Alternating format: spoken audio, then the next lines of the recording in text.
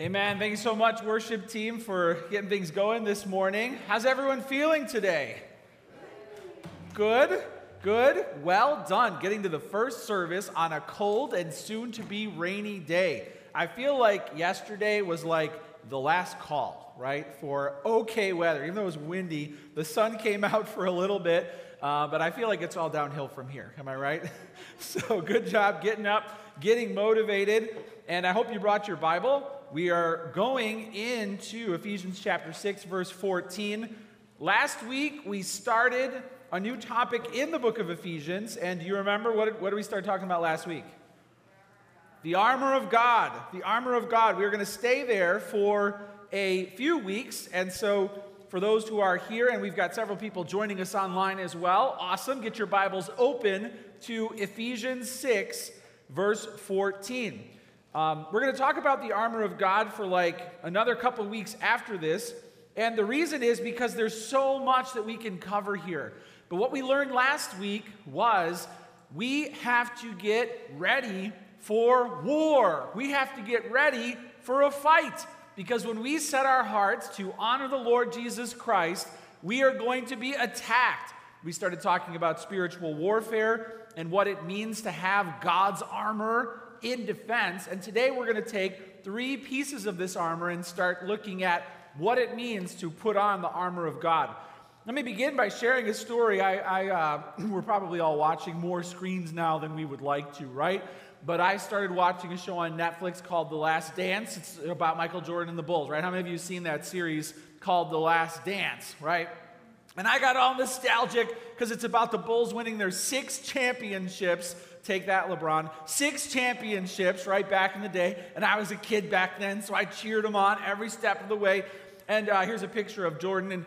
And so then I remembered when this was happening, if you didn't live in Chicago, it was just unbelievable. And children, particularly, wanted to wear everything Jordan wore, right? Give me a Jordan jersey, give me those shorts, give me that sweatband on the knee and on the elbow, whatever, and the shoes, and like head to toe. If I look like him, then maybe, just maybe, I can play like him, right? I can jump, and it doesn't always work out that way, but we wanted to be like Mike. So I was really blown away recently when I saw online that this very jersey went up for sale on auction. Jordan wore it for 2 games in the 1998 finals. He wore it for 2 games. Sometimes he would trash talk and say when he would go to play in another city, like in elimination rounds or whatever, he'd just bring 1 jersey because he didn't think he'd have to play 2 games, right? So he wore the same jersey for 2 games, and they auctioned it. Get this, it sold for $240,000. That! Why? Because he wore it. And I can wear it or display it in a, frame or wear it. We wanted to wear everything that he wore and to look like him. Now listen, we're learning about the armor of God. And what we're learning is Jesus went off to battle. And he defeated, not the Pacers, Satan and sin and death. And then he rode back victorious, the champion of the universe. And now he hands you, better than a Jordan jersey, God's armor. God's armor. Price tag? It's priceless, but it's free. And it can be yours, and if you have it, why on earth wouldn't you wear it? Let's learn about the armor of God, but let's pray first. Jesus, thank you that you give us the great victory over sin and Satan and death. Thank you that you share God's armor with us so that we can stand victorious on the field of battle. Show us what it means to be clothed head to toe in your righteousness. And we pray this in your name. Amen. All right, Ephesians chapter 6, verse 14. Here's what it says. It says, well, we'll start where we picked up last week. Verse 10, finally be strong in the Lord and in the strength of his might. Put on the whole armor of God that you may be able to stand against the schemes of the devil. For we do not wrestle against flesh and blood, but against the rulers, the authorities, the cosmic powers over this present darkness, against the spiritual forces of evil in the heavenly places. Therefore, take up the whole armor of God, that you may be able to withstand in the evil day, and having done all, to stand firm. Then it goes on in verse 14 to say this, Stand therefore, having fastened on the belt of truth, and having put on the breastplate of righteousness, and as shoes for your feet, having put on the readiness given by the gospel of peace. So the first one you can jot down is this: put on the belt of truth. Put on the belt of truth. If you have the app, you can take notes on the app. If you're also viewing from home, you can print the notes in advance. They're available on our website and on our app. But being an engaged listener is good, so write that down. Put on the belt of truth. Now, this whole point, I am going to simply defend the fact that Christians are even willing to wear a belt of truth. We live in a day where the idea of truth has been completely disregarded. So to say put on the belt of truth, today the response we would get is, what is that, and why are you wearing it? Have your kids ever come out in the morning, parents of young children, have you looked at them and said, what is that, and why are you wearing it? How many of you have said that to your children at some point? Okay, either that doesn't go together, or where did you even find that? If you go out in today's world wearing the belt of truth, people are going to say, what is that, and why are you wearing it? Why is that? Well, there's a few reasons. We live in what's called the post-truth era. It's very ironic that after the information age comes the post-truth era. We have more information than ever before and less truth. How did that work? In fact, Oxford's word of the year in 2016 was post-truth. Is that even legal? If it has a hyphen? Post-truth was the word of the year for 2016. Post-truth. Time asked the question long ago, is God dead? And recently one of their covers to their magazine said this, we'll put that up there, is truth dead? Is truth dead? The implication is yes. When it comes to truth, our world would say it's dead and it's gone, and we're very limited in our understanding of truth. Now, that hasn't stopped our culture from seeking truth or from seeking to impose truth on other people. So, how does our culture handle this idea of truth? Well, fundamentally, we live in an anti-supernatural era, which means science is the primary source of what can be known. And if it's scientific, it's at the top of the hierarchy of what can be known. And if it's not scientific, it automatically goes to the bottom. And therefore, objective physical knowledge that can be reproduced in a lab becomes kind of the currency of truth. Now, there's nothing wrong with that. Christians, actually, if you look back in history, it was out of a Christian cradle that the modern scientific movement was born. You needed things that Christians had, like a rational frame of mind, the fact that the universe is physical, that it came into being, that it operates according to laws. All those things are not actually found in many other worldviews and cultures.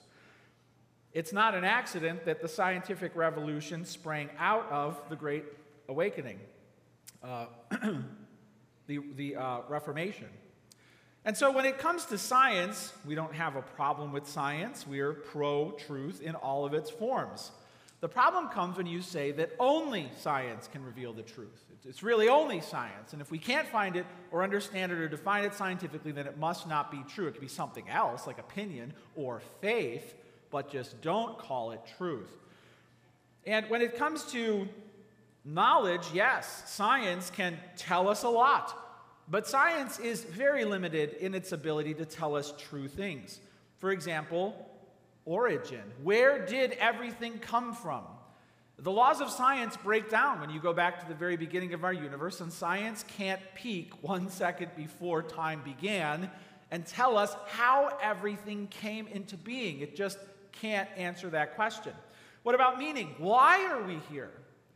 There is no lab experiment that can reproduce that accurately. Why are we here? Morality. What is right and what is wrong? There are moral truths, and science cannot tell us moral truths. And what about destiny? What happens after we die? Well, there's just simply no way to go and do an experiment and come back scientifically. And so, because science can't answer these questions, then they automatically assume, because there's a bias, that we simply can't answer these things, or they just can't be known objectively, or that those truths don't exist. We would say there are moral truths, and we would say there are spiritual truths, and they would say, fine, just don't call it truth. Call it opinion or call it faith, but you can't call it truth. That's the day in which we live. But we believe there are moral truths, and we believe there are spiritual truths, and that's why we put on the belt of truth. Let me share with you what we believe about truth. You can jot this down. We believe truth is absolute, not relative. When we talk about spiritual realities and moral realities, we believe that what is true for everyone. The world around us will tell you pluralism is actually the way to process different views of spirituality and morality, meaning two things can be true at the same time, even if they contradict each other. Whatever religion you believe in is fine because it's true for you. And they would just eliminate all need to come up with a rational, non-contradictory framework of spiritual or moral truths. But we believe that truth is absolute, not relative. What that means is this: we don't allow for a contradiction. We don't just say, well, two things that are completely different can be true at the same time, and we're just good with that. We don't allow for that because we would say that's not truth. You have to pick one. Unless you want to completely abandon a rational worldview, you have to pick one when two truths are set opposed to each other. When it comes to other religions, Islam teaches that Jesus didn't die on the cross. Every Muslim believes that Jesus didn't die on the cross. Now, is that what you believe? No. Is that the same thing? No, it's very different. So we have to pick one. We can't live in this world where suddenly Jesus, sure, he did die on the cross, and sure, he really didn't, and that's okay, and then call it rational or loving. It's neither rational nor loving. Either Jesus did die on the cross, and we have to deal with that spiritual, historical reality, or he didn't. But you can't say they're both true, and you can't say that they both believe the same thing, because that's not true. In Hinduism, they teach that heaven comes after countless reincarnations, and each reincarnation is tied directly to your moral performance. And after countless reincarnations in this life, then maybe you're lucky enough to experience their form of heaven. Well, the Bible teaches that man is destined to die once, and after that to face judgment. They can't both be true at the same time. You can't say, well, I believe in millions of lives. Okay. Well, I believe in one. Okay. Well, they're both okay, based on whose measure of judgment. You can't believe two contradictory things can be true at the same time, and they're not the same. How many of you have heard people say, well, all religions basically teach the same thing? They're just kind of the same. They're fundamentally the same. No, I believe in one life and one judgment, and millions of lives and judgments is not what I believe. It's very different from what I believe. I believe Jesus died on the cross and was raised on the third day, and he now rules heaven and earth. Oh, well, that sounds exactly the same as Buddhism, and they believe that the universe actually doesn't even exist when you peel away all the layers. Oh, no, that's very different from what I believe. Now, I'm not saying that those views are wrong based on what I'm saying. I'm just showing you, I can demonstrate why Christianity is right and those views are wrong. But what I'm saying is this: they're not the same. And they can't be true at the same time. And therefore, truth is absolute, not relative. And someone who says, well, whatever you believe is just true for you. That's not the way the Bible deals with truth. Truth is absolute. It's not relative. Jot this down. Truth is revealed from above, not discovered from within. It's revealed from above, not discovered from within. The world will say, well, what does your heart tell you? In other words, look here. Look here for the truth of your identity. Look here for the truth of your morality. Look inside for the truth. All of it is in there. You just need to unlock it, unleash it, discover it, and then live it out. And that's seen not as the most true form of you, but the most loving way to treat someone is to say, whatever you've discovered in there, I am cheering you on. Now, we would say that's not truth and that's not love. Really, the world has a very warped understanding of love. In today's day, love is really you loving yourself as I cheer you on. And if I, heaven forbid, should say something true that goes against what you are feeling about yourself, then I am absolutely a hateful person. Is that really the greatest form of love? I'm loving me, and don't you dare get in the way of it. That doesn't sound like love, does it? That doesn't sound like love. I'm loving myself, and you're loving yourself, and we'll just do that together. It's like this consensual narcissism, isn't it? That's what it is. That's all it is. And if you get in the way of me really discovering and celebrating and becoming who I am, then you are the most unloving person on earth. And we would just say, that's not love. That's not love, because love needs truth. And so truth is revealed from above. It's not discovered from within. We believe the physical world is actually an expression of a mighty, creative, spiritual being who's intelligent. And you look to the origin, even what science tells us, and it was a smart bomb that went off. From the first nanosecond, very intelligent things were taking place. Okay? And if you believe in what the world says about there was no God from the beginning, you have to ask, where did baby universe get a brain? All right? Because he was flying and he was on fire, and somehow he figured out how to put everything together like that.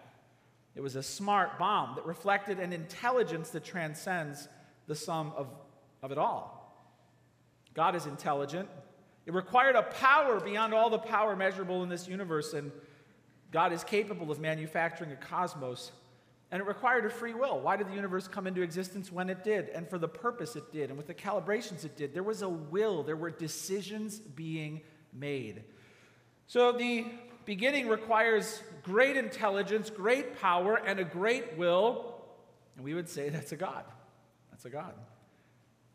And therefore, God must disclose himself if he exists outside of this world, and his will, and his moral law. He must reveal it all to you. So Christians, we don't ask, well, what is your heart telling you? We say, no, what is your Creator telling you? We don't say, well, what is everything we've discovered on earth? We say, no, what has heaven revealed to us? Because we believe that this is an aftershock of something that originated in the spiritual realm. Jot this down. Truth is a person, not a personal opinion. Put on the belt of truth. Truth is absolute, not relative. It's revealed from above, not discovered from within. And truth is a person. It's not personal opinion. Because there is a God who created everything, we can have a rational frame of reference, but it's also personal. It's personal. And truth we find in the Bible is found in a relationship with God. It's knowing him. And in knowing him, we can understand his will and his plan for all of the matter and the particles. Truth flows from God's nature. Love flows from God's nature. So in knowing him, we know it all. And Jesus came to the Father full of grace and full of truth. Jesus came to reveal the Father to us. He is therefore a divine being, the source of all spiritual wisdom and understanding, God with us. God with us. And so God's plan, God's moral law, God's purpose, and his redemption and our destiny are all bound up in the one who said, I am the way and the truth and the life. And the truth. And the truth. So do you have on the belt of truth? Do you believe that Jesus Christ is the one who came down from heaven to earth? That he's a divine being who lived before he lived? That when he said, and now, Father, glorify me with the glory I had with you before the world began, that he's a creator? Do you believe that Jesus Christ is the truth? Is he your truth? Is he the only truth? And do you believe he should be everyone's truth? Then you're wearing the belt of truth. And you need the belt of truth because it holds the rest of the armor together. All right? If you go into battle without the belt of truth, everything else is going to be falling off. All right? And so we have to have on the Lord Jesus Christ as our truth. And the Bible warns us in Romans 1, do not exchange the truth of God for a lie. Do not exchange the truth of God for a lie. Hey, listen, if I had a Jordan jersey and you came up to me and said, I've got a really nice Calvin Klein sweater, I wouldn't trade. Hey, let's trade. No. I don't care what you have, you're not getting it. And look, you've got the armor of God. And when the world comes up to you and they're like, no, there's this new thing, there's this smart guy, no, trade. I'm not trading the armor of God.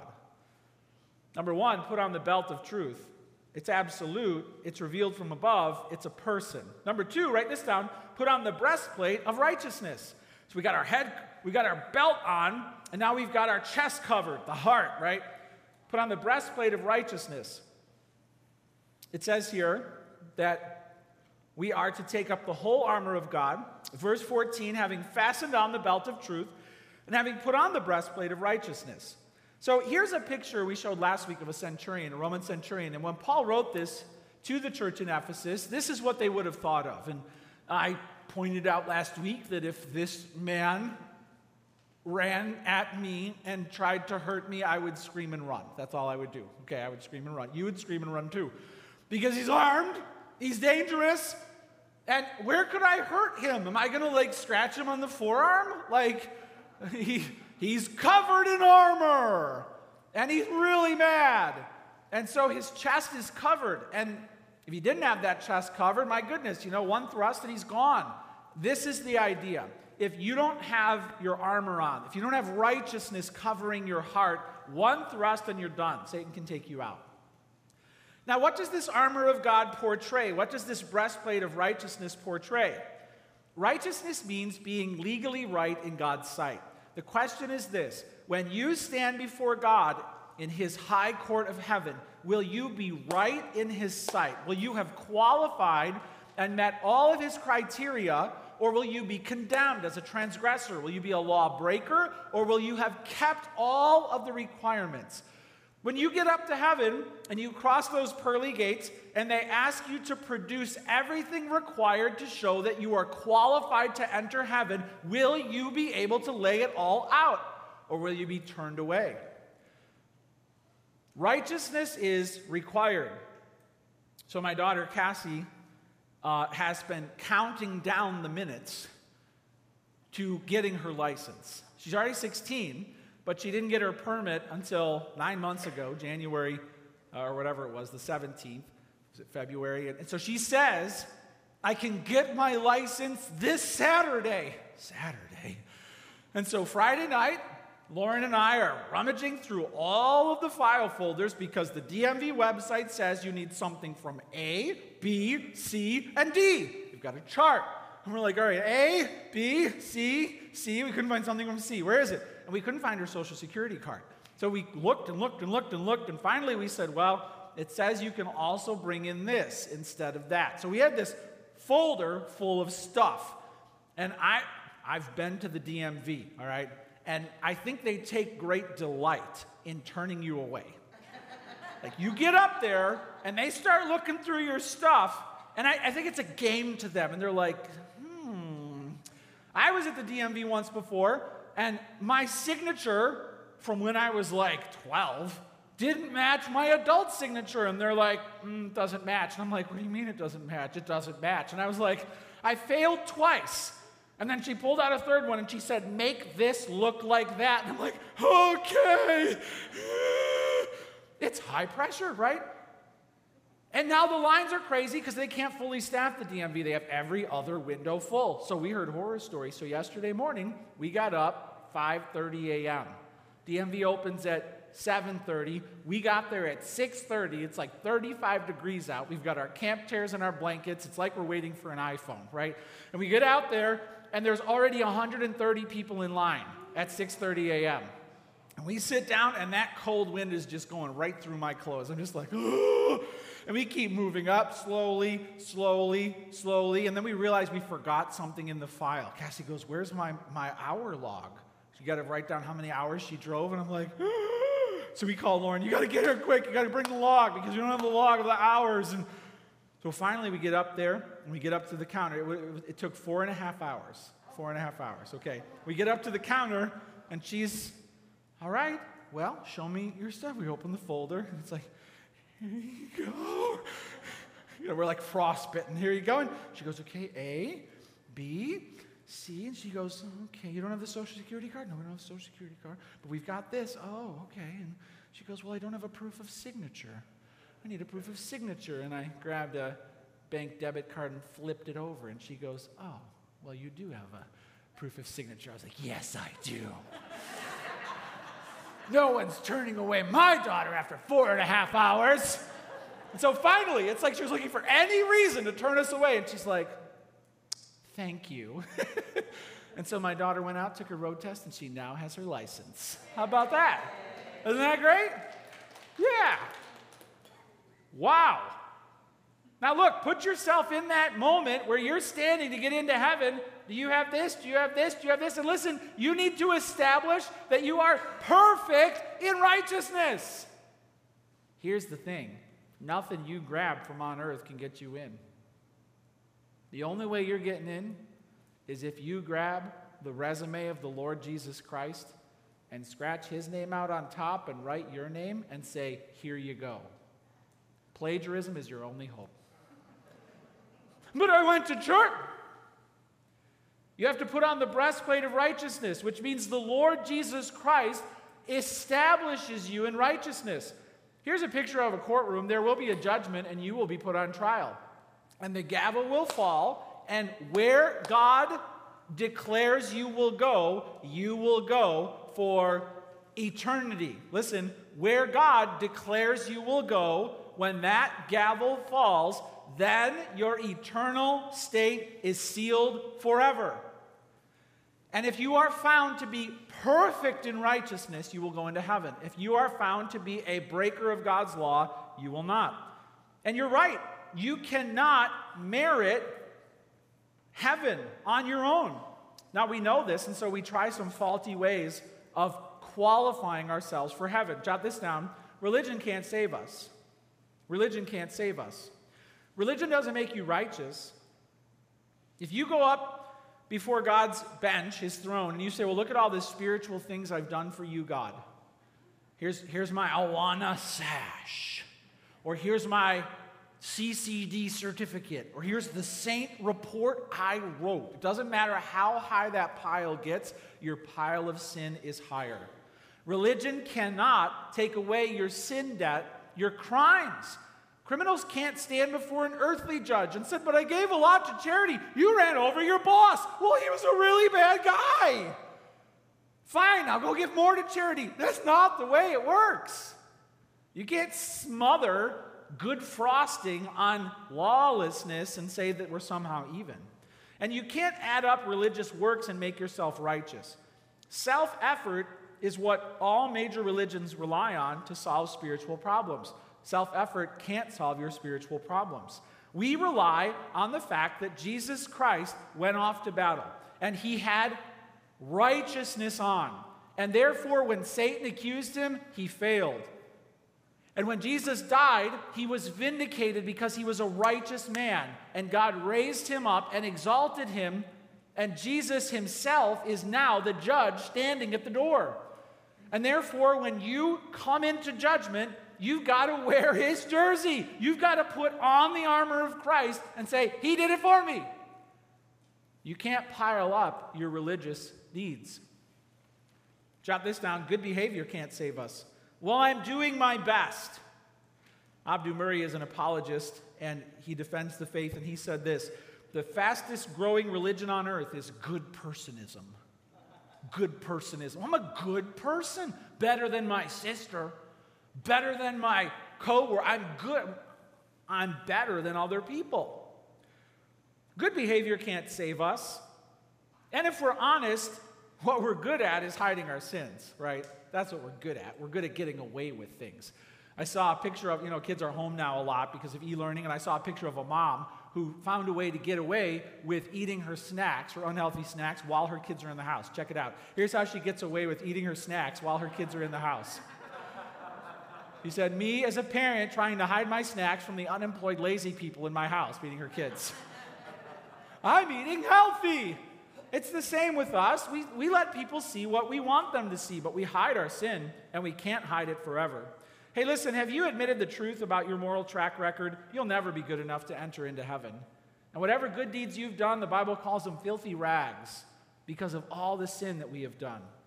We can't hide our sin forever. And we say this often in our church: good people don't go to heaven.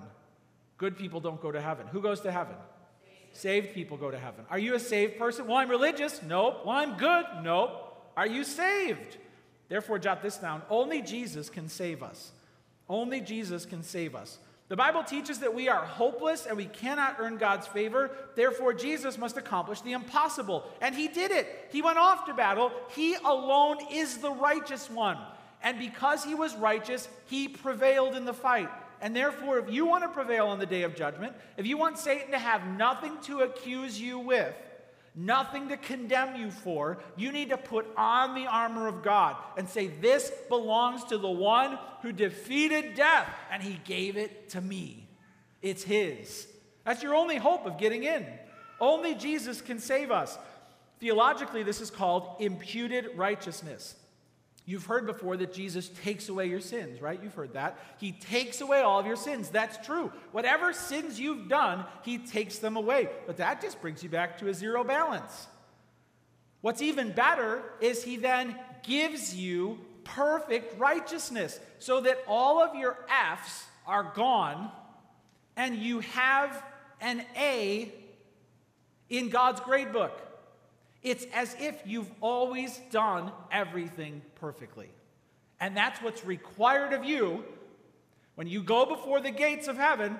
Please produce identification that establishes you are a person who is perfect in righteousness and you won't ruin heaven for everyone else. If you get your grades out, you're going down. If you put Jesus' resume up there, you're getting in. Only Jesus can save us. Has Jesus saved you? Or are you relying on your own religion or your own effort? Number one, put on the belt of truth. Number two, put on the breastplate of righteousness. Number three, write this down, put on the shoes of the gospel. The shoes of the gospel. It goes on to say this, verse 15, and as shoes for your feet, having put on the readiness given by the gospel of peace. Gospel in the Greek means good news, so we'll call them the shoes of good news. Do you have on the shoes of good news? In other words, are your feet fitted for battle? When it comes to shoes, I'm a runner, so I know shoes, and I brought a few of my running shoes here with me to explain to you when shoes are important, just how important they are. So running shoes are over $100. And it's because when you're out there pounding away at your feet, your knees, your ankles, your shins for, I'm getting ready for a marathon now, so my next run is going to be 20 miles. I'm going to be out there for close to 4 hours in my long runs before the marathon, right?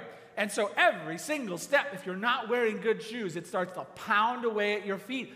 And if you get injured, even the smallest injury will start to just nag away and chip away at your will, and then finally, you won't be able to go any further. So even though these are really good shoes, you can see they're starting to wear out on the bottom. So I added a little reinforcement with duct tape.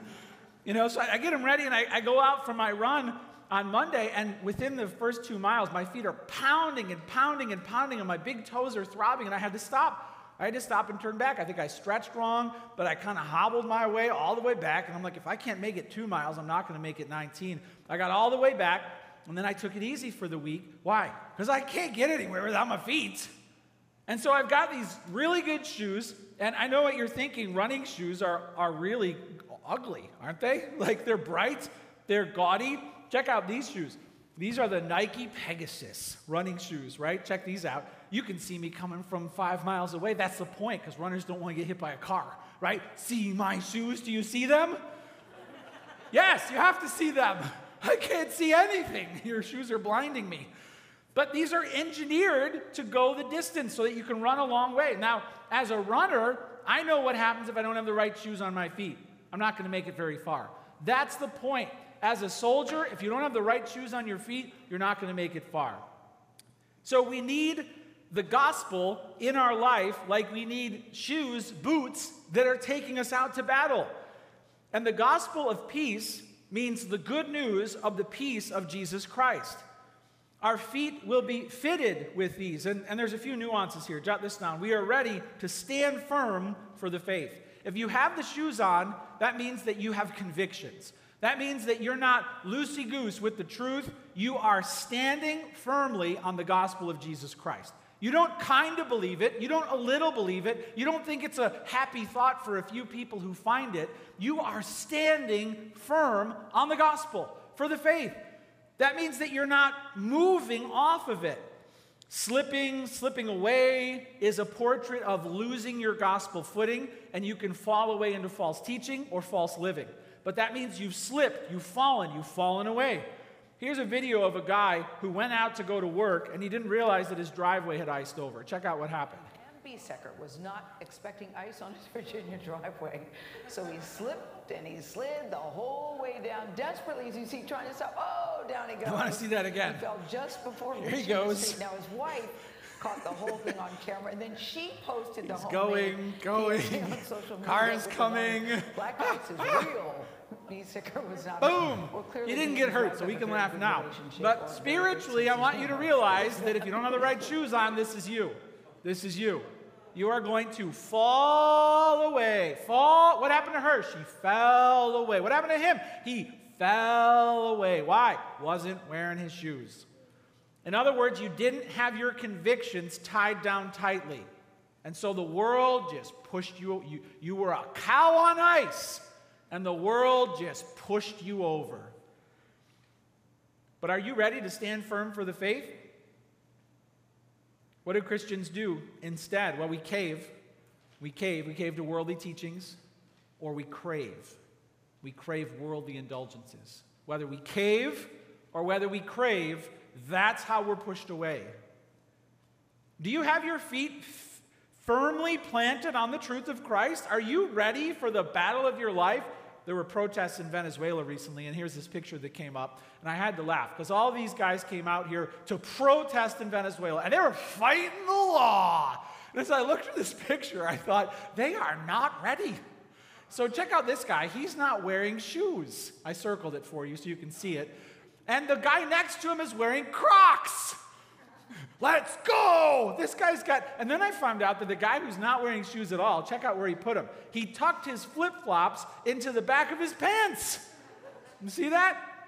And then I realized the guy above him is wearing a Mickey Mouse backpack.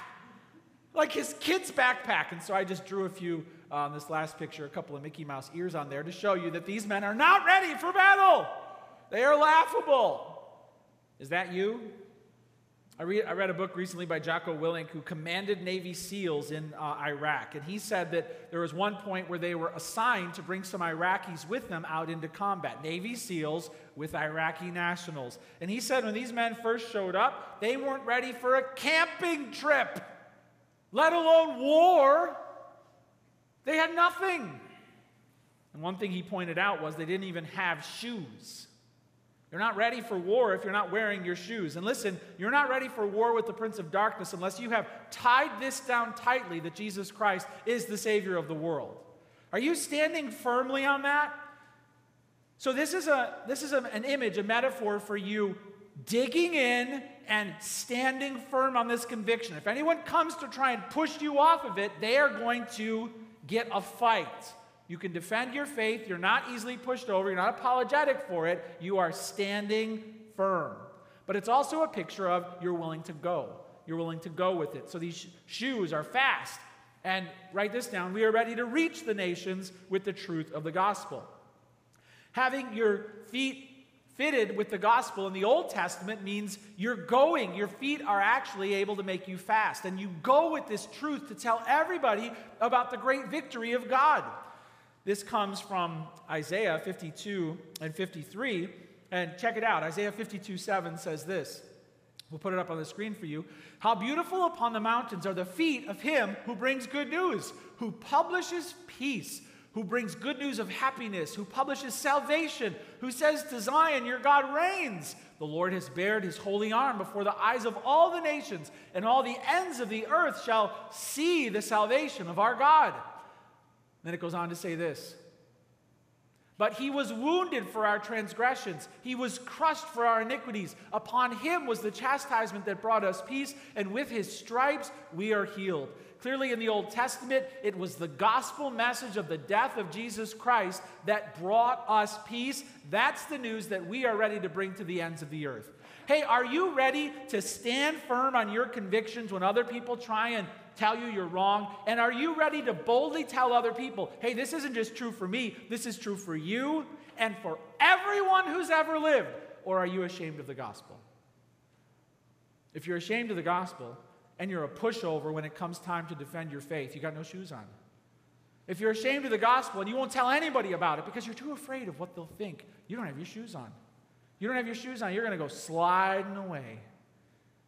But if you put on the armor of God, then you have the peace that comes from the Prince of Peace, who rode off and destroyed the enemies of earth and came back. And now he's giving you his shoes, right? He's giving you his shoes so that you can take the message to the ends of the earth. And so when the enemy comes against you, you won't give an inch. You're not moving. In fact, you're immovable on these deep spiritual convictions. Wow. Hey, are you armed for battle? Have you put on the belt of truth? Have you put on the breastplate of righteousness? And have you put on the shoes of the gospel? Good news. If so, you're invincible. Because Jesus Christ is the one guarding your soul. I want to go to the Lord and pray in response to everything we've heard today. And I want you to have a chance to put on the armor of God. Let's pray together right now. Lord Jesus, thank you that you would share your very armor with us. And we know that your armor stands for your great victory that you won at the cross. You want to give us the truth. You are the truth. You want to give us your righteousness, and you alone are righteous. You want to give us peace, and you alone are the Prince of Peace. So help us to clothe ourselves with Christ and to wear our faith so publicly, so proudly, that everyone will recognize that we are children of God. That the enemy will mark us because we're not going down without a fight. And that the world will ask us why we would wear such a crazy outfit in their eyes. And it is a crazy outfit. Lord, we tell the truth to the world that doesn't want to hear it. And I pray that you would help us, O Lord, to know you. There are some here this morning who didn't know you when they came into this room. They were relying on their religion, they were relying on their own effort, and they know now that when they stand before you on Judgment Day, they can't produce enough from their own life to qualify them for heaven. I pray right now that they would just reach up and in their own heart say, Jesus Christ, come into my life. Give me righteousness. Give me peace. Be my truth. Be my only truth. I pray that they would ask you to save them from all of their sins, to walk them right up to the counter on Judgment Day, and to show that we have been qualified for heaven, not by our works, but by our faith. Lord, I pray that you would help us deep down to know what is real, what is true, what is good, and what is loving. And that is a life lived for Jesus Christ. And I pray that you would fill us with these convictions so that we will stand firm and bring this message to the ends of the earth. We pray this in Jesus' name. Amen.